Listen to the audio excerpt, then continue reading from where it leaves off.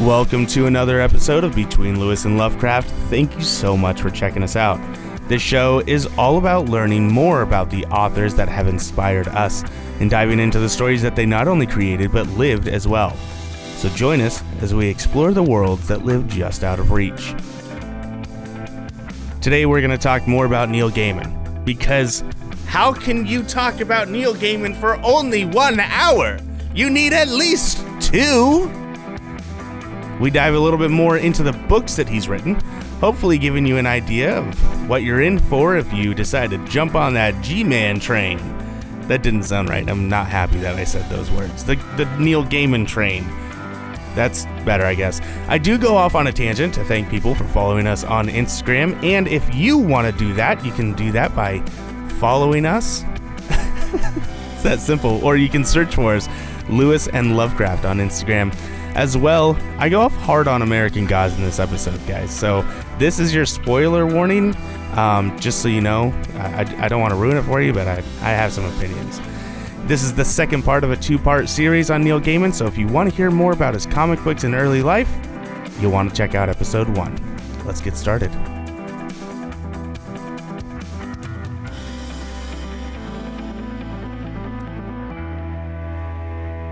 So I was listening to all the beginnings of our episodes.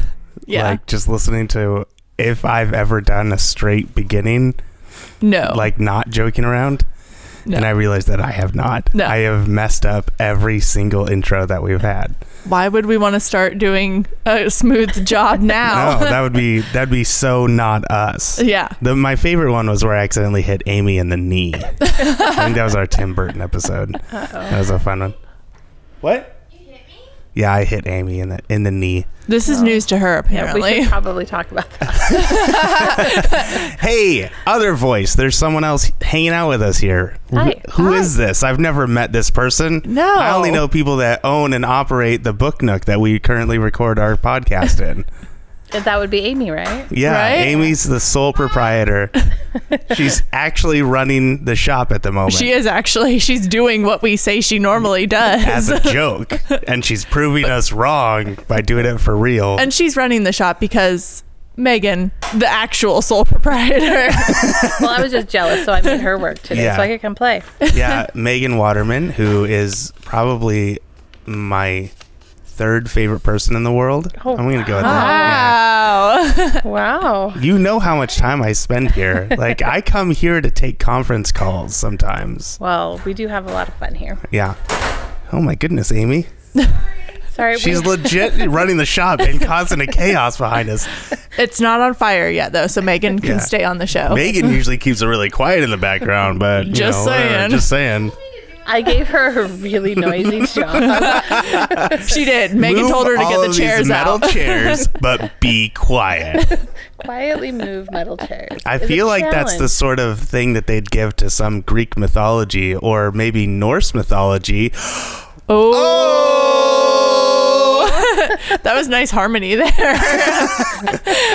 Yeah, so that's because we're doing Neil Gaiman Part 2 today. And he loves mythology and wrote a book called Norse Mythology. So Yeah, yeah. that's why Tyler's joke segue made sense. Yeah, Very absolutely. good. Not planned at all. Not even a little bit. Yeah. I'm super excited about Neil Gaiman Part 2, mostly because I did almost no research on Neil Gaiman after the last episode. I focused solely on reading his works, and by that I mean one piece of work. Well, that's a start. Yeah. So that's exciting. I'm excited to let you guys just do your own podcast now and just cut me out of the whole thing. Megan is subbing in for Tyler today, is Yeah. what Tyler is saying. Which is a great joy. And Megan actually did her research and read the Neil Gaiman biography. I almost said biology, which would be totally different. Yep, that's totally We don't want to read that. dissect him. Amy's making a face. And I skipped all of the comic book parts of that book. So Yeah. That's I'm fine. glad that I Tyler wasn't did there. his Sandman rant last time. I got a little aggressive about it. I know I did. So Yes. Yeah. Quick shout out to all the people who made it so that we can have 100 followers on Instagram. That happened today as of recording today. Super excited. Thank you guys so much for just supporting us. Even if you don't listen to our show, I guess, like, that'd be weird, but I totally get it. But there's a lot of shows that I've been reaching out to in an effort to try and get more followers. You know, I've tried to communicate more with other people on Instagram. I guess that's a thing that you should do. You're being one of those people. Yeah. And I've started listening to a lot. I actually refreshed all of my podcasts that I listen to, got rid of anything that's like big name anything, and I'm going super indie on my playlist of podcasts. So like there's like hashtag history, best friends playlist, which they literally just talk about like best friends throughout literature. The first episode is Frodo and Sam, followed up by Merry and Pippin, and then I think Best Friends playlist, and they're really good, and they're getting free advertisements on our show now. But like, I'm really excited because I started listening to these shows, and I'm excited for us to kind of enter this realm. I think as I've started seeing, as we hit 100 followers on Instagram, like, we have some success.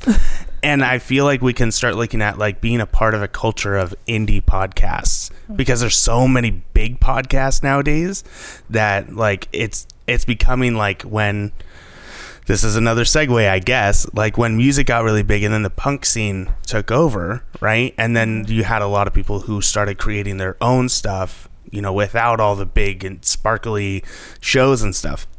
And I feel like that's a culture that we're a part of. So I'm excited about that. Tyler's so happy to be in the indie club. I am.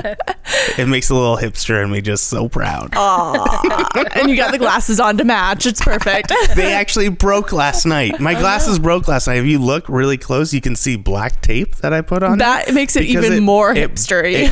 It like split, and then the lens just flew out. So my wife had to go outside and find my glasses lens, because I was like blind Velma from Scooby-Doo, like, where's my glasses? And then she fixed them for me. Okay, but you did a really good job, because I can't tell looking at you that your glasses are taped. All my wife. So go follow her Instagram, Sweet Baby Pabu. It's all about her cat. Oh.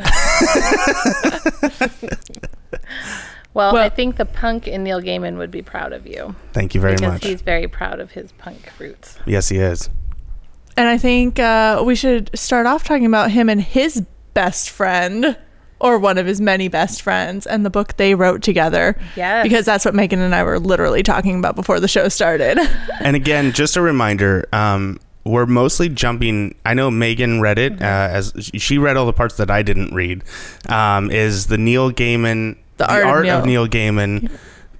I can't read all that. The story of a writer, with handwritten notes, drawings, manuscripts, and personal photographs. By Haley Campbell. Yeah, so that's where we're getting a lot of our info, along with, I'm sure Hannah's done just a crazy amount of online research. I just like to listen to interviews with Neil Gaiman, because his voice is so soothing and very British. Oh yeah, even though he hasn't lived in Britain in forever. It's fine. But he never lost his accent. Right. He knows it sounds cool, so he keeps it up. Yeah.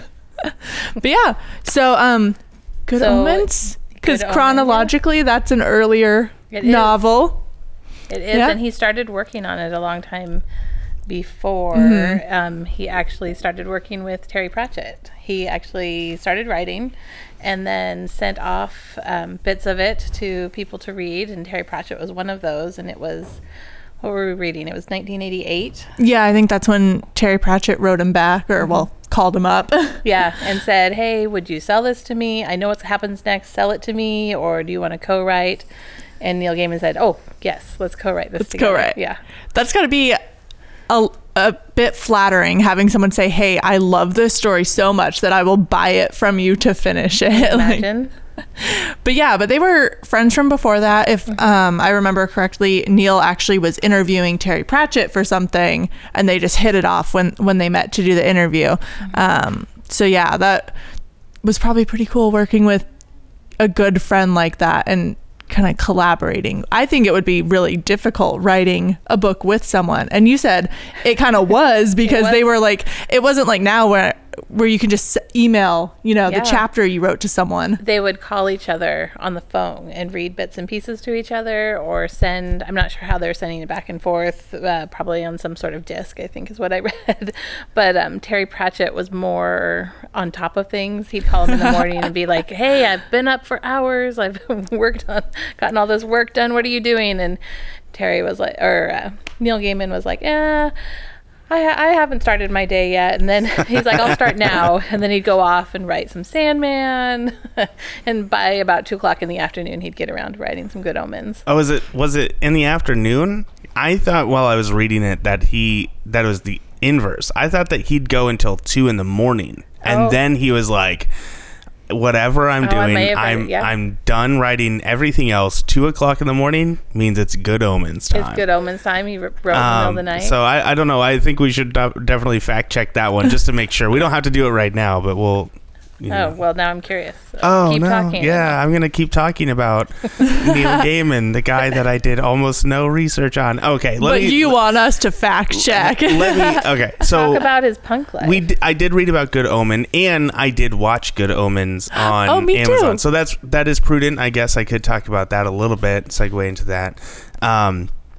And really the part that I want to get into is you guys are talking about how good of a friendship that they had. And I think, Megan, you were the one that was telling me just how much Neil Gaiman put into the TV show. Oh, yeah. He did like everything in it. He did. He was the showrunner. He was really worried that they would not stay true to Terry Pratchett's vision. It was very important to him. He knew...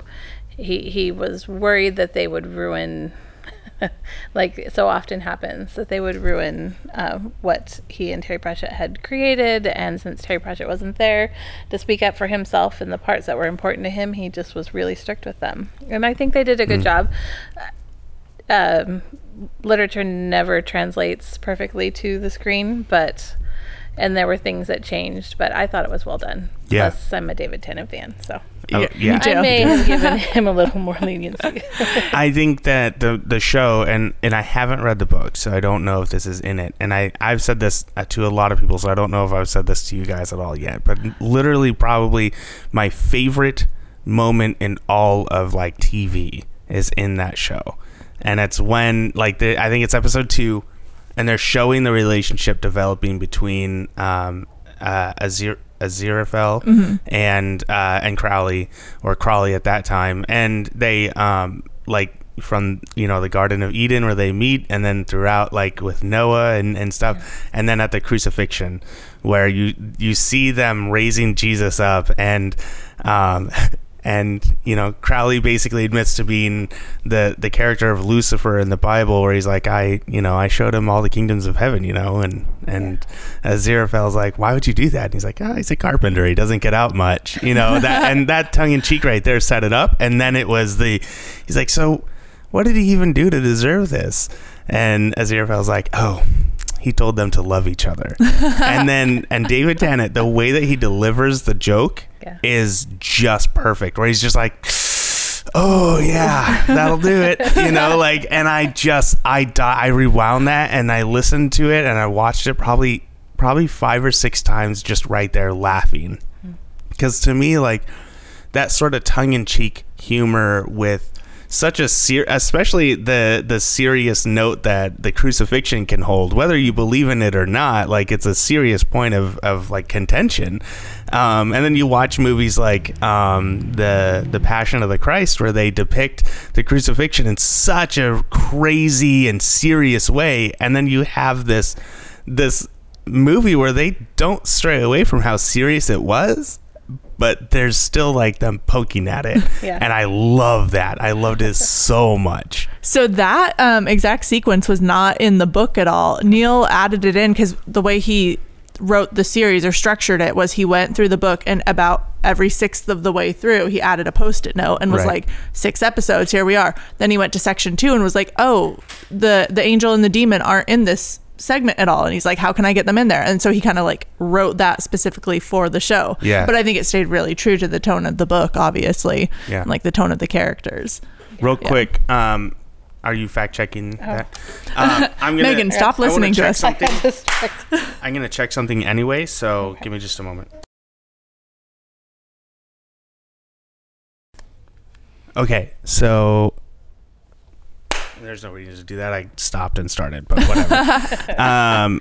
All right, so you're fact checking. Okay, so I fact checked Tyler, and we have to tell him he was right. I hate that. The guy that didn't study at all. I'm like Harry Potter in a room of Hermione's. Megan was right in feeling, though, because it was when Neil was waking up. He was waking up to... He just didn't wake up till the afternoon. Yes, and then he stayed up until like 3 a.m. Which, again, I am jealous of him.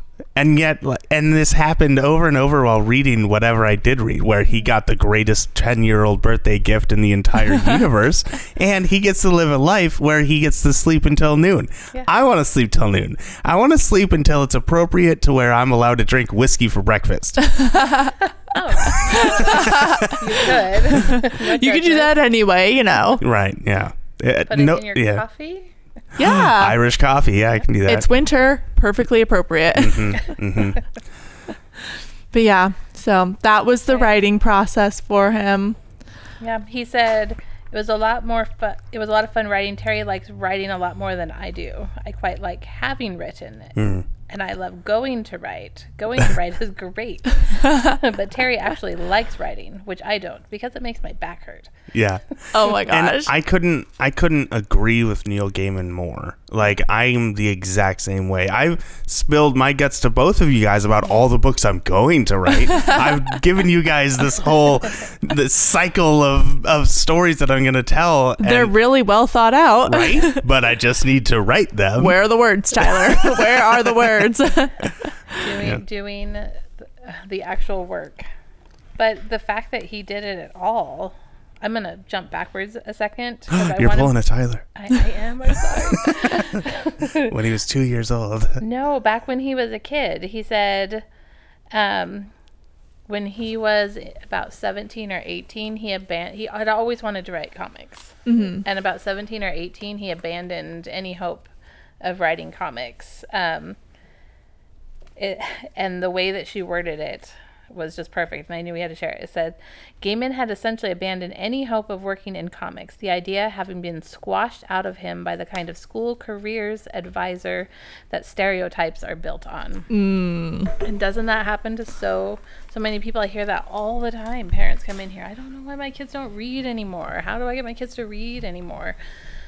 I think so often we say, oh, they have to go down this direct path. They have to do this and this and this, or they need to read this. This is what they should be reading. We forget to teach them that there's pleasure in reading and creating and writing, whatever it is that they're inspired to do, and they lose that spark, and I think that's where we lose a lot of readers.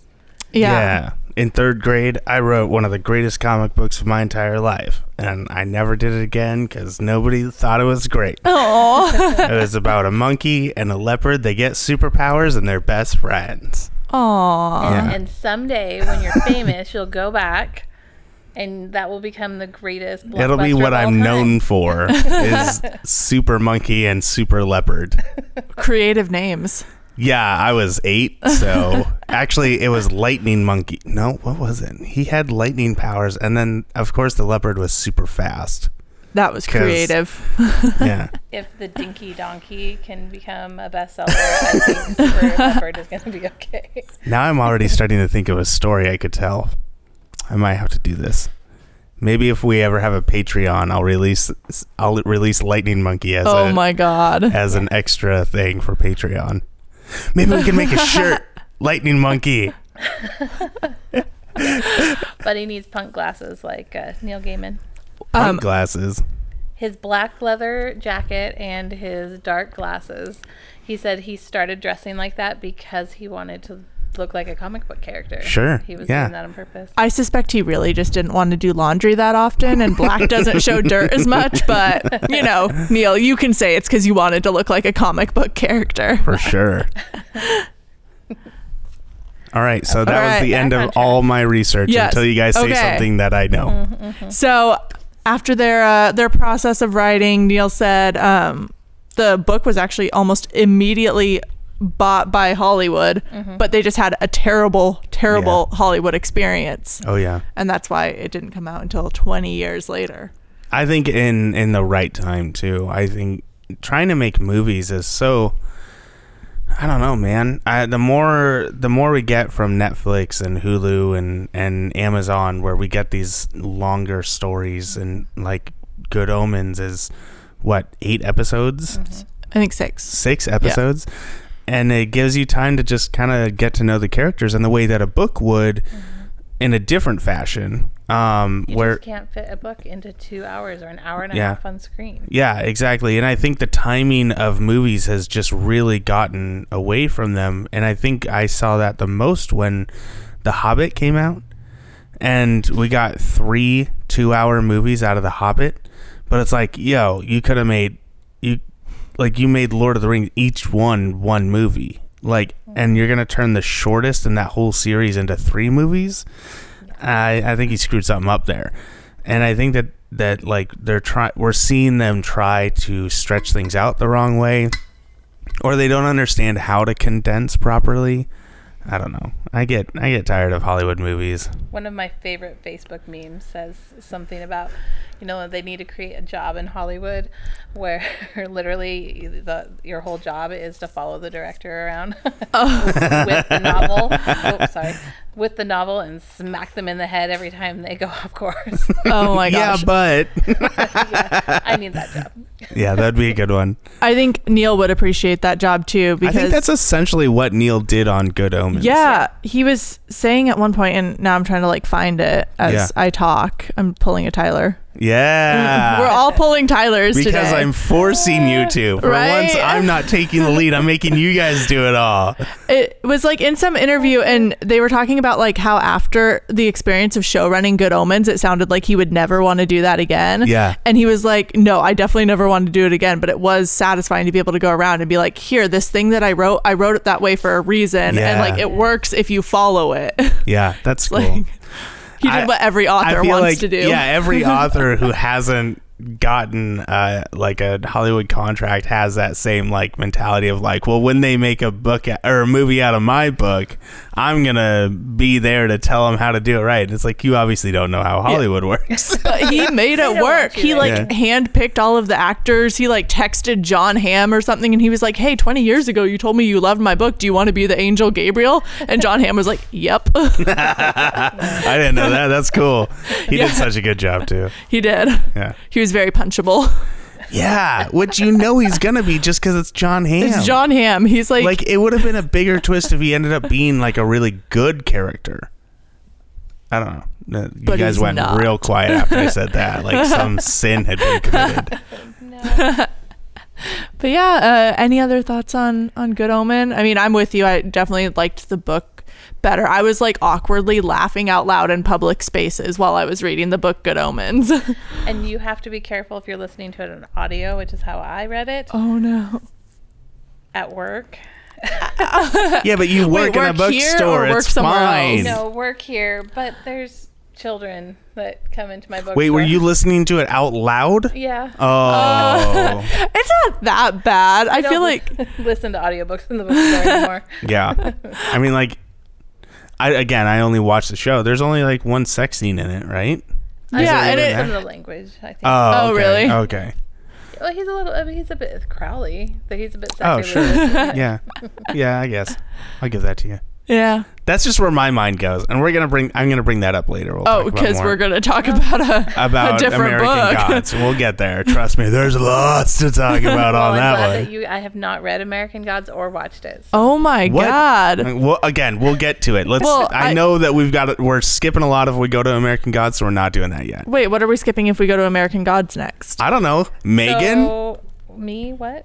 Neverwhere would have been. Oh, next chronologically. Chronologically would be his next novel.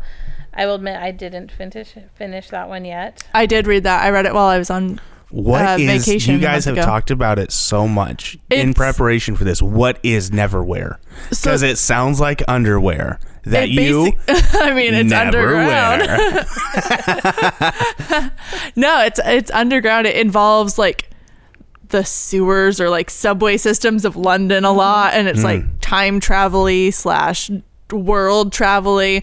It's, I mean, like all Neil Gaiman books, it's super frickin' weird. Yeah. I identified very strongly with the main character because he was just like following along on this weird adventure, being like, what the F is happening? And I was like, yep, that's how I feel reading this. So it's interesting to me because I don't necessarily get that from Neil Gaiman, that weirdness, because I've read Sandman, and that's a comic book, and he was pushing the boundaries with that. So like, that's weird just because it's weird, not because it's Neil Gaiman, just because it's like, that's what the title was.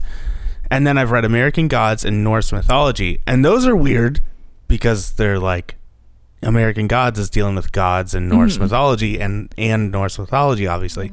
So like, me having even read 3 different pieces by him, I don't necessarily go like, oh, Neil Gaiman writes such weird thing. I'm just like, yeah, he touches on some weird shit, but like, I mean, he's just telling us stories. Are these other stories like Neverwhere and Ocean at the End of the Lane, are they books where it like crystallizes I don't know where your sentence is going. cauterizes, I think is where I was gonna go with that. That's go with burning. that. Yeah, well, yeah, but it's like getting it in there. Sentence and it'll help fill it. I'm gonna go with cauterizes. Is it something that cauterizes him as a weird writer? Like, It's really important to him. I was reading that he not be put in a box. yeah, Which is why he wrote kind of all over the place. Yeah. But the underlying thread to all of his work is that he is outside the box, that there is a lot of fantasy and mythology, which is what he was inspired by as a child. Yeah, his works are very diverse, but his voice is kind of consistent. Like, I feel like you could pick up any Neil Gaiman book with the cover like blacked out and recognize who's writing it at some point. that's cool. That's really cool. Because everything has a bit of a strange, Yeah. maybe he doesn't want to be weird, but a bit of a strange thread to it. Yeah, it's like a signature mix of like fantasy strangeness and also humor. Yeah. I think even Yeah. in his books that are darker, there's still like those humorous moments Right. that are And- distinctly And Gaiman-esque. so Yeah. you were saying that Neverwhere is weird, but what is it about? Like, give me the elevator pitch on that guy. The elevator pitch on that guy is that like it takes place in the real world and stuff. Just a normal dude living his life, and then all of a sudden he's in this other world where people are talking to rats and getting chased by these like demon assassin type people, and he's hanging out with a girl whose name is literally Door. I'm like, how am I supposed to follow along here? And she opens doors to other man. worlds. Oh, I was gonna make a different joke about openings, but whatever. No. We'll move along. No. But yeah, It's it's Neil just, Gaiman. You can do that with his material. but just the like contrast between the realism of like this dude is trying to kind of get back to his normal life and his boring job and his Yeah. boring bitchy fiance, and then also like talking to rats.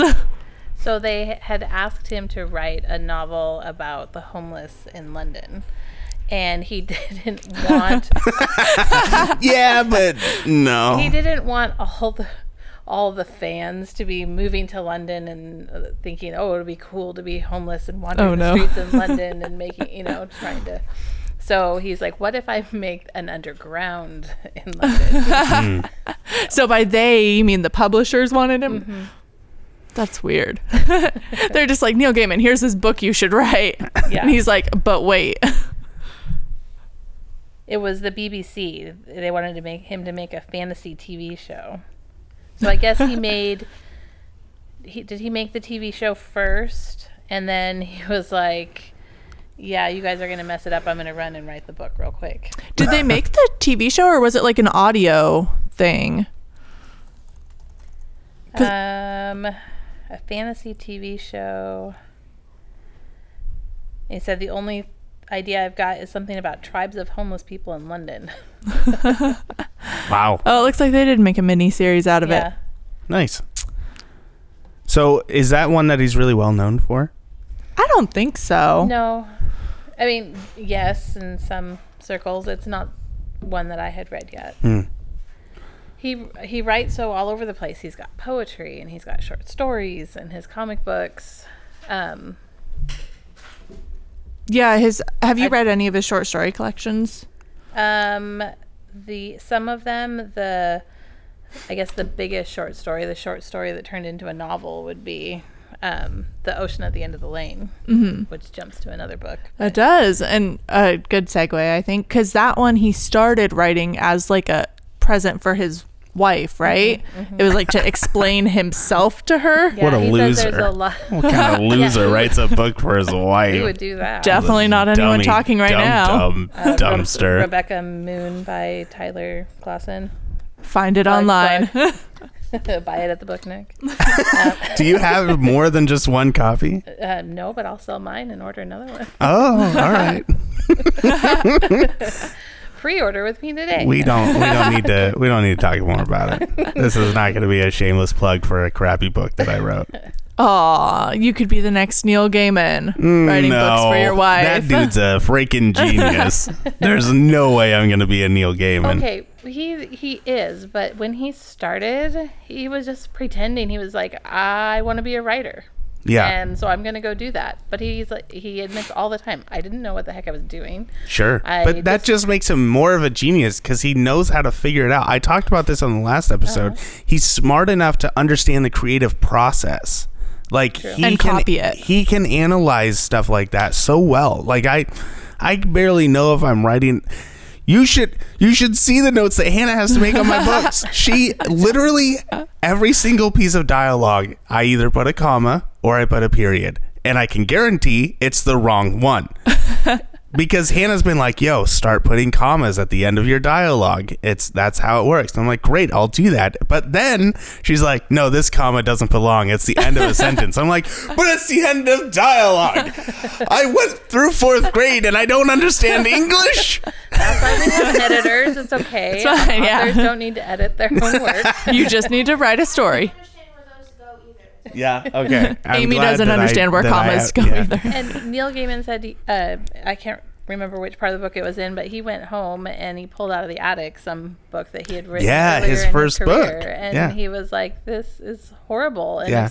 if I'd gone up to somebody or if somebody came up to me and said, hey, will you read my book? And am I any good? He's like, I probably would think, yeah, you're never going to make it. You should go sell real estate. Right. Because there were so many pages where he's like, I was really good at that time in my life at copying other people's voices. Yeah. He's like, I pulled out one page that sounded like myself. But that's what we have to do. You just write. He And got keep that out to writing and like writing. read to his kid, right? Yeah. Something like that. Yeah. So. Eventually you find your voice. Aw. Yeah, and I think that when I wrote Rebecca Moon, that was me copying Douglas Adams' voice. Okay. Adam Douglas.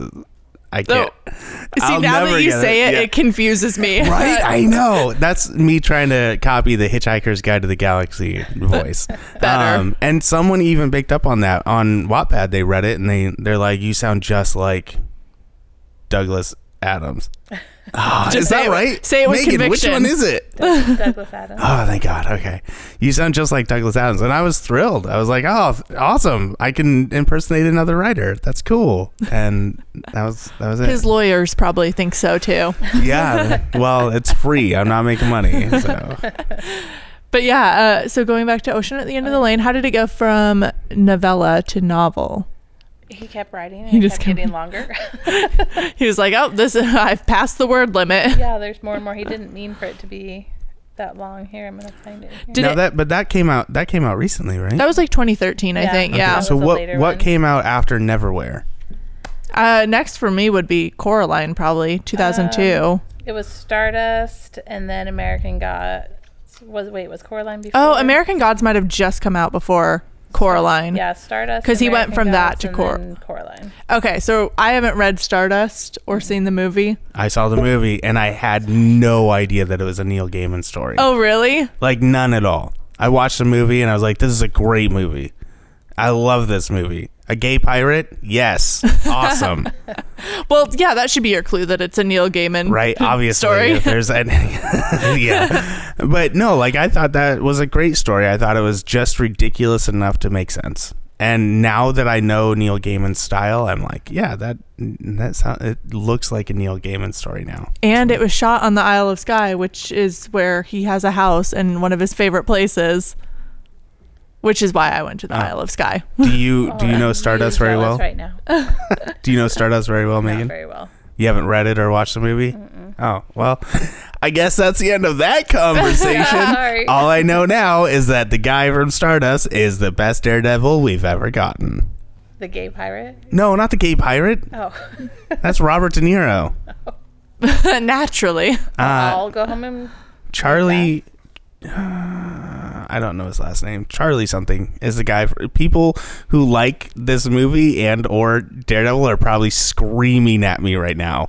But I literally call him Daredevil. I don't know what his name is for real. Charlie Daredevil. Charlie Daredevil Stardust. Charlie Cox? Yeah, Charlie Cox. Okay. He was also in Downton Abbey. And I was really excited that he was in Downton Abbey. He looks like the dude from New Girl.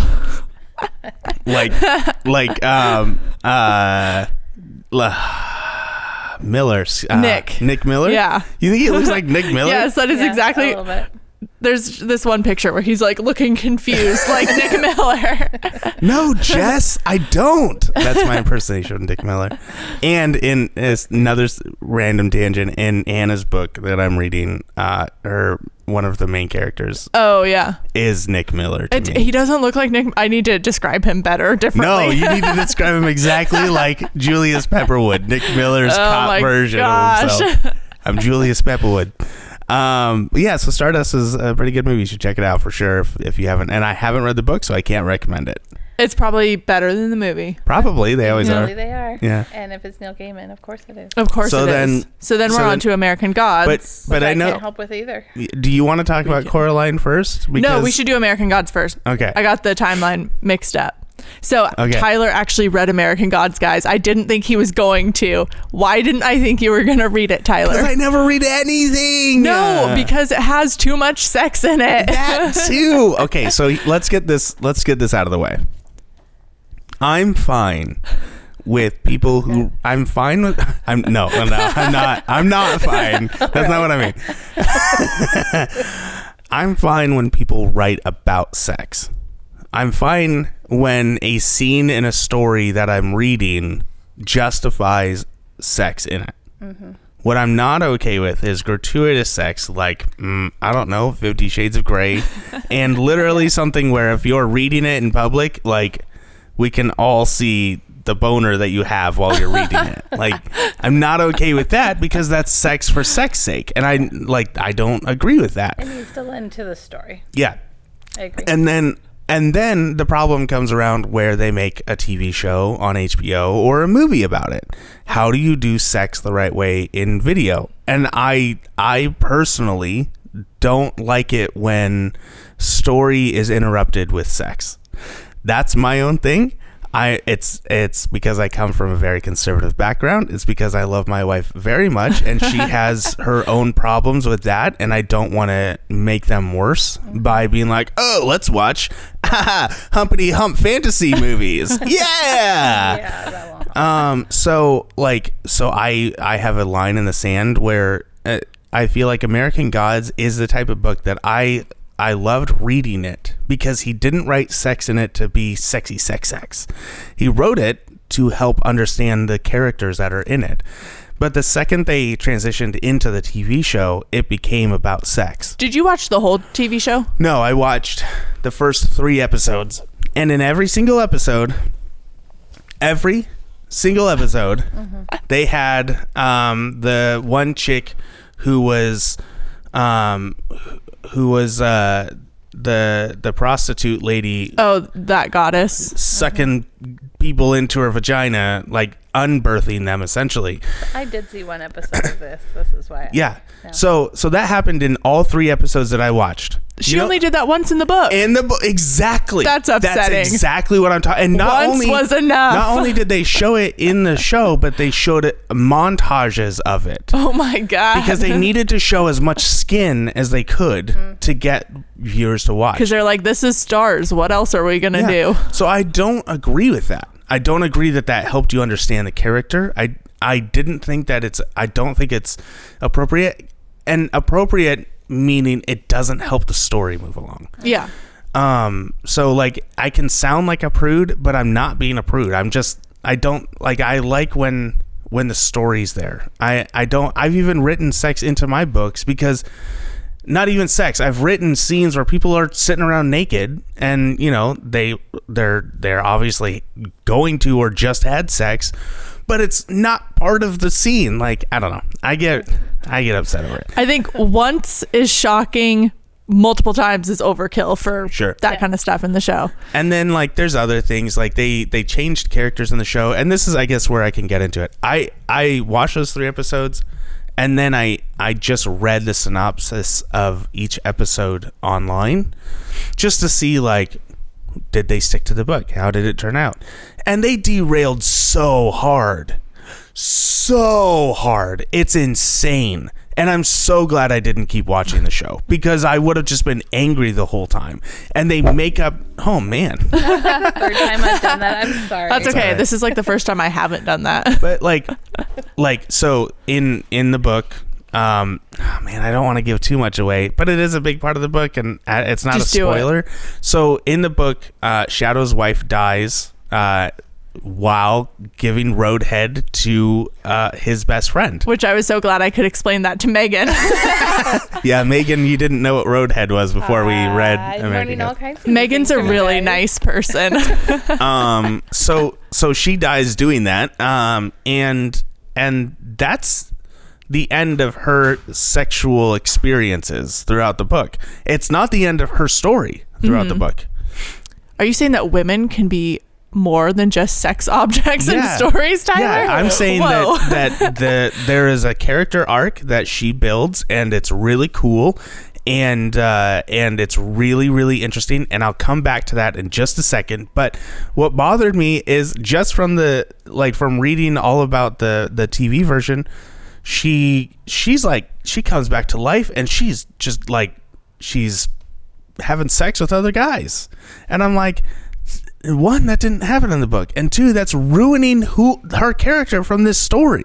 She is devout to Shadow throughout her undead process in the books. She's like all about him, and even when you think that there's a moment where maybe she's gonna be with another dude, nope definitely not. That's why they needed the guy working with the director, following him around to hit him with the book. So like there's a lot of scenes in American Gods that are hard for me to digest just as a conservative Christian male, but I get over them because I can enjoy the process of the character building, especially when you get a super random gay fuck in there. And not because I'm against gays, just because I don't have the gay mentality. So when 2 guys are in a scene together, I don't automatically go, oh, they might be having sex soon.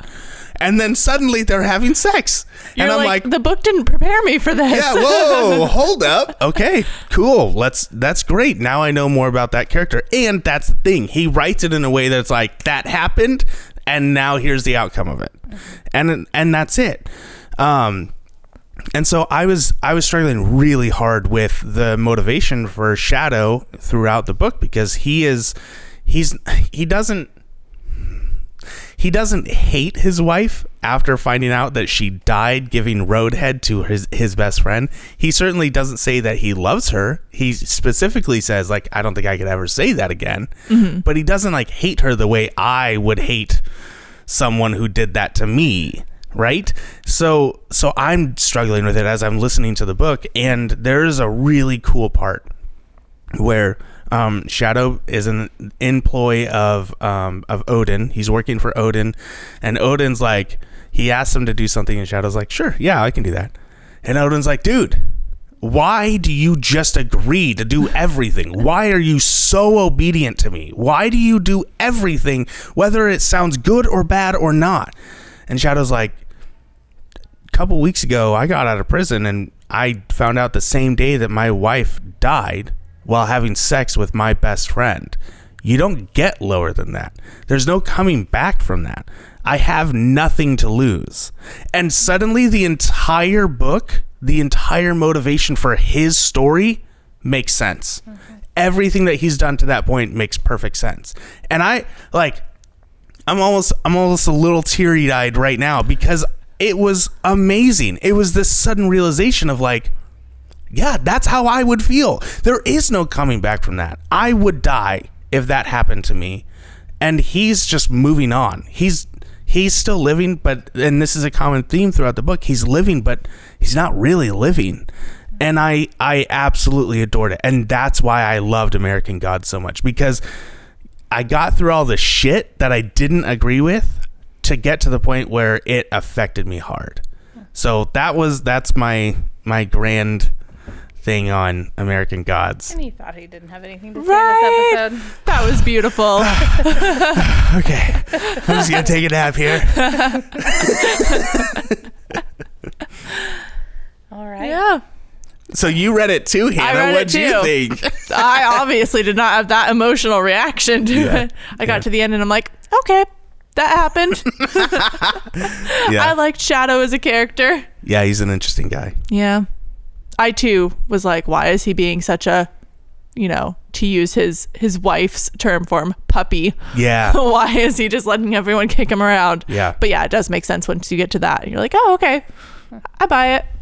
But yeah, so that one was actually inspired by his move to the States, driving around the Midwest all the time. And it kind of turned into a road trip of a book. And reading that's why he wrote that, I was like, oh, that actually worked really well. It's like this trippy road trip that just happens to involve gods. Right. It's like, yeah. The gods that all the immigrants brought to America. Yes. That's what I read about it. Yeah. And I love how they manifest in like more cultural and like timely ways. It's like the TV god and stuff, Yeah, like all yeah. of the things that we worship now that we don't worship actual gods. Yeah, and the whole basis is that like these gods are our version of them too. It's not like this is the Odin, it's an Odin. Yeah. So that's what I really liked about it.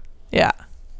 So I think next up we do have Coraline, which was the first Neil Gaiman book I ever read. So here I was thinking he wrote children's books this whole time. And he has written a lot of children's books, but I haven't read a lot of them. And I have to admit, when I first read Coraline when I was younger, I didn't like it. Really? And I didn't think that that I would like Neil Gaiman as an adult. Really? Because I've changed as a reader. So I did quit reading it halfway, or like not even halfway through the first time I picked it up. I was probably, I was in elementary school or middle school or something. I think it was because it was too British for me.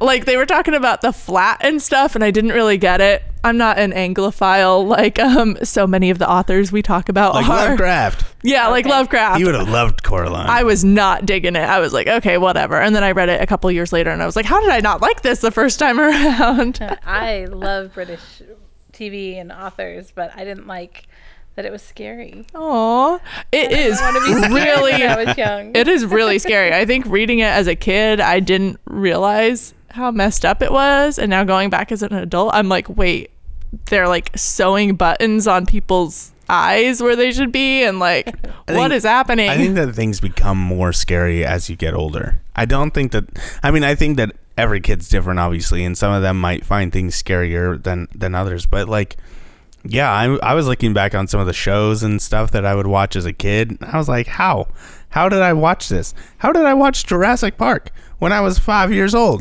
That's insane.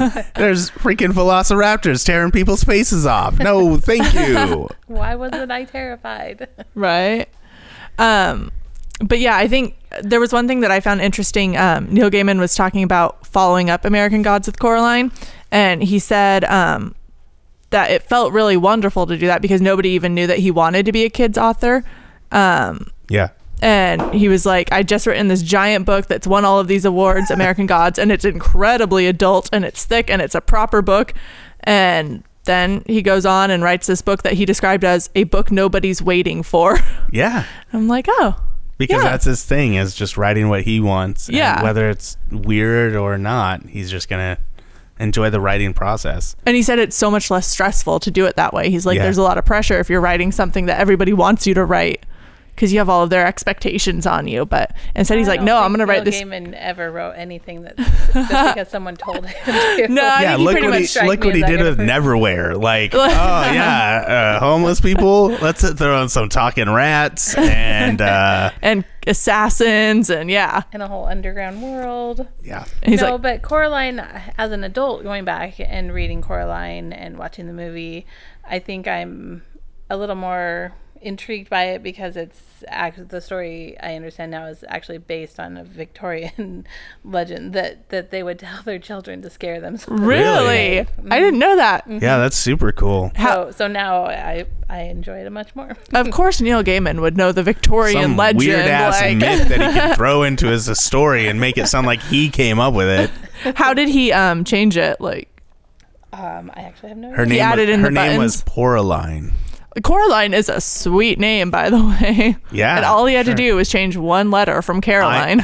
Yeah, so my mother-in-law's name is Carolyn, and when I first met her, probably for the first year that I knew that she existed, I was terrified that I was going to call her Coraline. Like, because I don't know, I'm bad with names. I'm really bad with names, but luckily your name is the same backwards as it is forward, so that helps me remember it. That's all I've got going for me in It's name the only terms. reason why I asked you to be my co-host on this Otherwise, show. he'd be calling me like Heather or something, Yeah. and it would be I remember awkward. her name. Hey, Henry. Damn it. Hank. Hector. Suddenly, I've become a man too. It's funnier if I say a man's name. Yeah. Yeah. So it doesn't say how he picked the name Coraline or what he changed here, but it sounds like he was inspired. His daughter, Holly, came home from school one day and climbed up in his lap and started telling him this crazy, bizarre story about an evil witch and a mother tied up in the basement. Oh and my Nice. Lord, she's gonna be like him. Yeah. so There's a comic book called Axe Cop, AXE Cop, and it is illustrated by a 30-year-old man, but the story is literally written from him, the illustrator, going and playing with his little brother who's like 6 years old, and then the kid wrote the story by playing with his toys. And the guy would just be like, okay, and then what happens? He's like, and then Axe Cop gets his partner, the dinosaur partner, to go fight the bad guys on Bad Guy Planet. He's like, oh, okay, and how does he get to Bad Guy Planet? They create a rocket ship out of ketchup. And that's what the whole comic book series is about. We need to borrow Frankie's daughter and do this. Yeah, I know, right? She'd be so good at it. She went on for probably 30 minutes easily after our live show. she stood up here with a microphone. She's like, and then this happened and that happened. I'm like, you are really smart. and she kept stressing specific things She's and like, in the "This is mirrors really important. they can't see you. In the mirrors they can't see you, and we're like, yeah, we got it. And she'd keep talking, and then she'd come out and be like, and remember, in the mirrors they can't see you. I'm like, are you trying to warn us? She's foreshadowing Yeah. hard.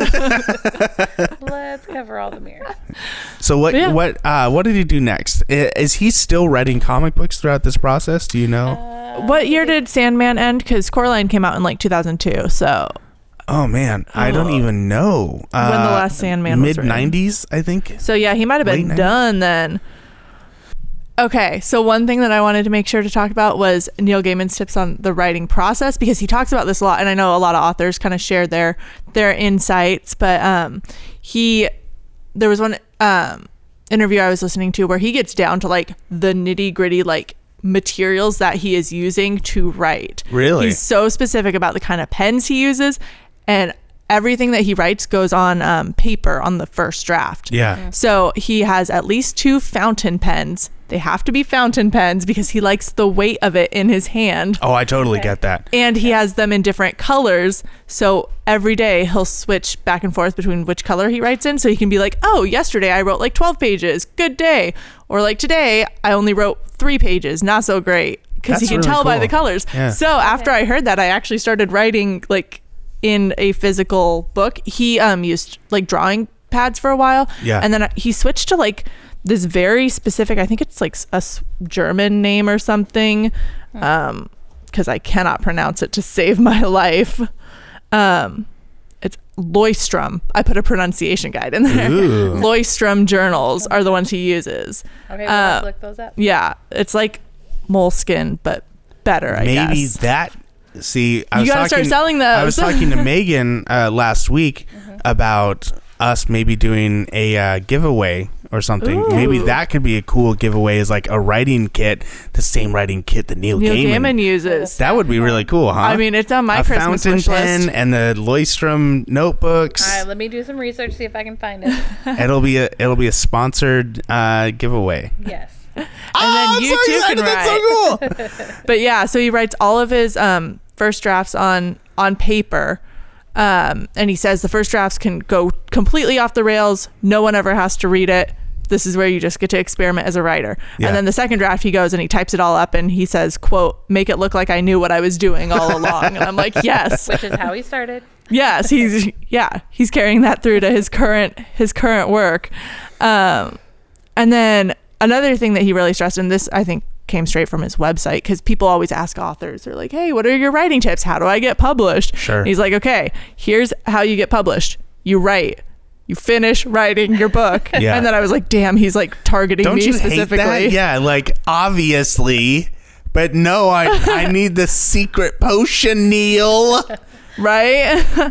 I actually, and we're gonna talk about him one day. Yeah, I'm doing it again, Hannah. You're doing it again. Ted Dekker was my favorite author throughout middle school and early high school, and I actually exchanged a couple of emails with him, which is like the highlight of my entire life. And he wrote to me and basically said, like, when you write a book, the only way you're going to sell that book is if you write a book that's going to change you as the writer. He's like, I wrote a lot of books that were really just, they were books. I wrote to write. He's like, and then the first book I wrote to work on my own self, that was the first book I published. And I was like, oh, damn. Wow, Ted Dekker. So that changed how I looked at my writing process. Is that how you write now? Yeah. I write to question everything I know. Everything. So what is Neil Gaiman questioning? Reality? Yeah, Yeah, reality. easy. That's super easy. Yeah, I think there's some like social and like interpersonal Did you not metaphors hear in there. my PhD thesis On worthy American Gods synopsis? Yes, it ended in tears. Yeah, almost. I thought it was interesting too. He also kind of de-emphasized agents. I think Yeah. a lot of authors play up that you like have to find an You need agent, that but he one. said he had written and published 3 books before he even decided it was time to get an agent. Yeah, and I think that there's always a difference for writers. I think that Neil's smart enough and he had enough connections with enough authors that by the time he was getting published, like he knew the game pretty well. Yeah. Someone like me, I barely know how to write, let alone what the process of publishing and contracts are. I don't think that I would do well without an agent or at least someone who came by my side and said, let me show you how to do this. So I think that I don't. For him, it was all about relationships. Yeah. In the end of The Art of Neil Gaiman, he was talking about a birthday party that he'd had, and all these people came, and she was saying so many people sent him cards and gifts and showed up, and there was so much love for him because relationship is so important to him. And you see that in his novels, even Good Omens. Like, it's about the relationship between Crowley and oh my God, Aziraphale.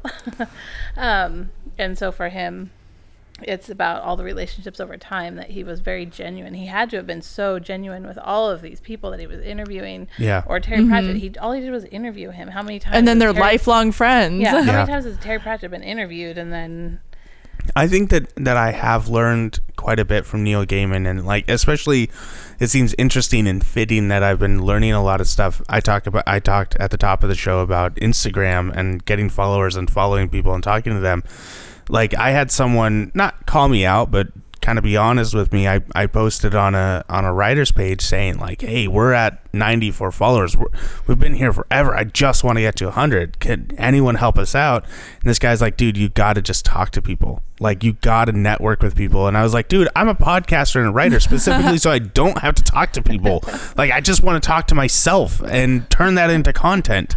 And he's like, that's not how it works, man. You got to talk to people. And he really, he was pushing me, and I really appreciate it. Larry, if you're listening, big impact. But like, he was right. Like, the second I started reaching out to people, and I'm terrified. I'm worried that I'm going to come on too strong and just word vomit all over people. But he does, guys. I'm just wiping off right now. Did you not hear the American Gods synopsis? I'm just, I'm just trying to learn how to be nice and how to compliment people and approach them in an honest way. But it's hard. The internet makes it really hard because, especially when writing, like, to get the tone that people understand. Like, look, I'm not selling anything to you. I just want to tell you have a good show. Like, that's it. And or hey, like, it would help us out if you listened or just checked us out, sort of thing. It's a weird line to toe, and I think that's what makes Neil Gaiman really good, is that he is good at that.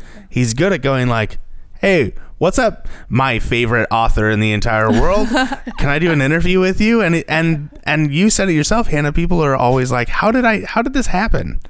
And like, I don't know how to make that happen in my own life, but it's interesting to watch someone who did. It's probably easier since he has that deep, soothing British voice accent. Yeah, it just sounds like he's your best friend. Yeah. But yeah, all right. I think that's a good place to wrap up. For sure. Thanks for hanging out with us, Megan. Megan did 90% of the research for this episode. Yeah, absolutely. I only had to fact check her once. And he's still smug. I think he wants to hear one more time that he was right. No, it's but fine. You were wrong about C.S. Lewis and his brother bicycling to see him in the hospital. Wow, that's a deep cut. Holy cow. All right. Yeah, Megan, seriously, thank you so much for hanging out with us. But more importantly, thank you for letting us hang out in the Book Nook and record every couple of weeks. Well, it's very fun. I get a sneak peek every week. So she hears it first. Do you want to shout out anything before you take off to go set up for another event? If you like Neil Gaiman and he writes a lot of fantasy science fiction, you should come check out our fantasy book club. Yeah. Where are you located? We are in Canby, Oregon, right in the heart of downtown. Cool. Yeah, so you guys should definitely come down if you're in the Portland area and you want to just enjoy a nice small town experience. Canby's the place to come, but more specifically the Canby Book Nook, where you can randomly hear people talking about American God. Yeah, you might actually come on a night and get a sneak peek of the famous Hannah and Tyler. Yeah, I'm so famous. So famous. I'm the sexy American chick, according to one of our that's right, Carl. listeners. Yeah, Carl. Thanks so much for shout out, man. That made was my awesome. day.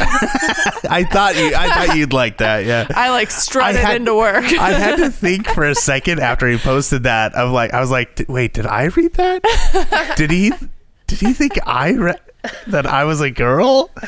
And then I realized, no, I was way too tired to read that story. So yeah, our end of show thing.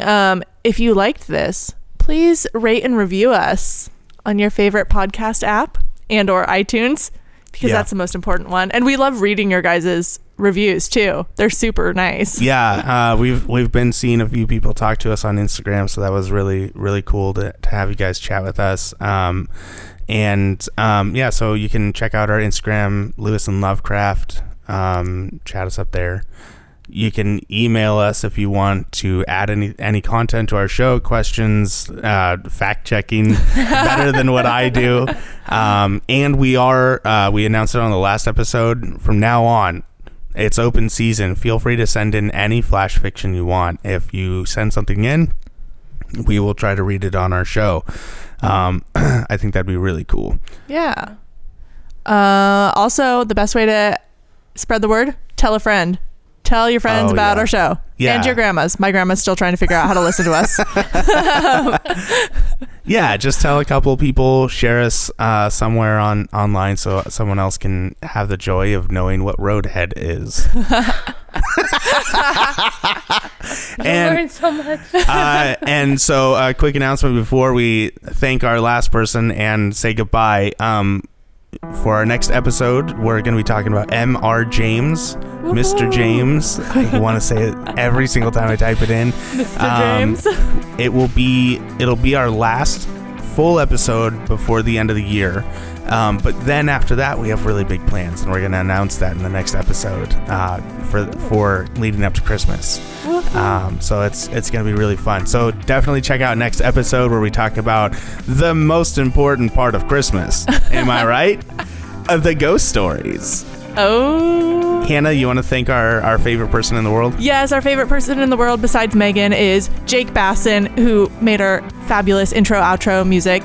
You can find him at soundcloud.com/Jake Basson. That's B as in boy, ASSEN. Also, I was just listening to like all of his SoundCloud music the other day. It's so good. It's all so good. Like I was listening to their song Burn, and I was like, this sounds like a pop song that I've already heard before. Or it was amazing. So good. Go check it out, guys. Just if you want some cool, chill, awesome music. Oh man, it's so good. Yep. But yeah, thank you so much for listening to our show. Hannah, thanks for showing up again. I do it every other week. Yeah, you do. On time. All right. Have a good week, guys. Bye. Bye.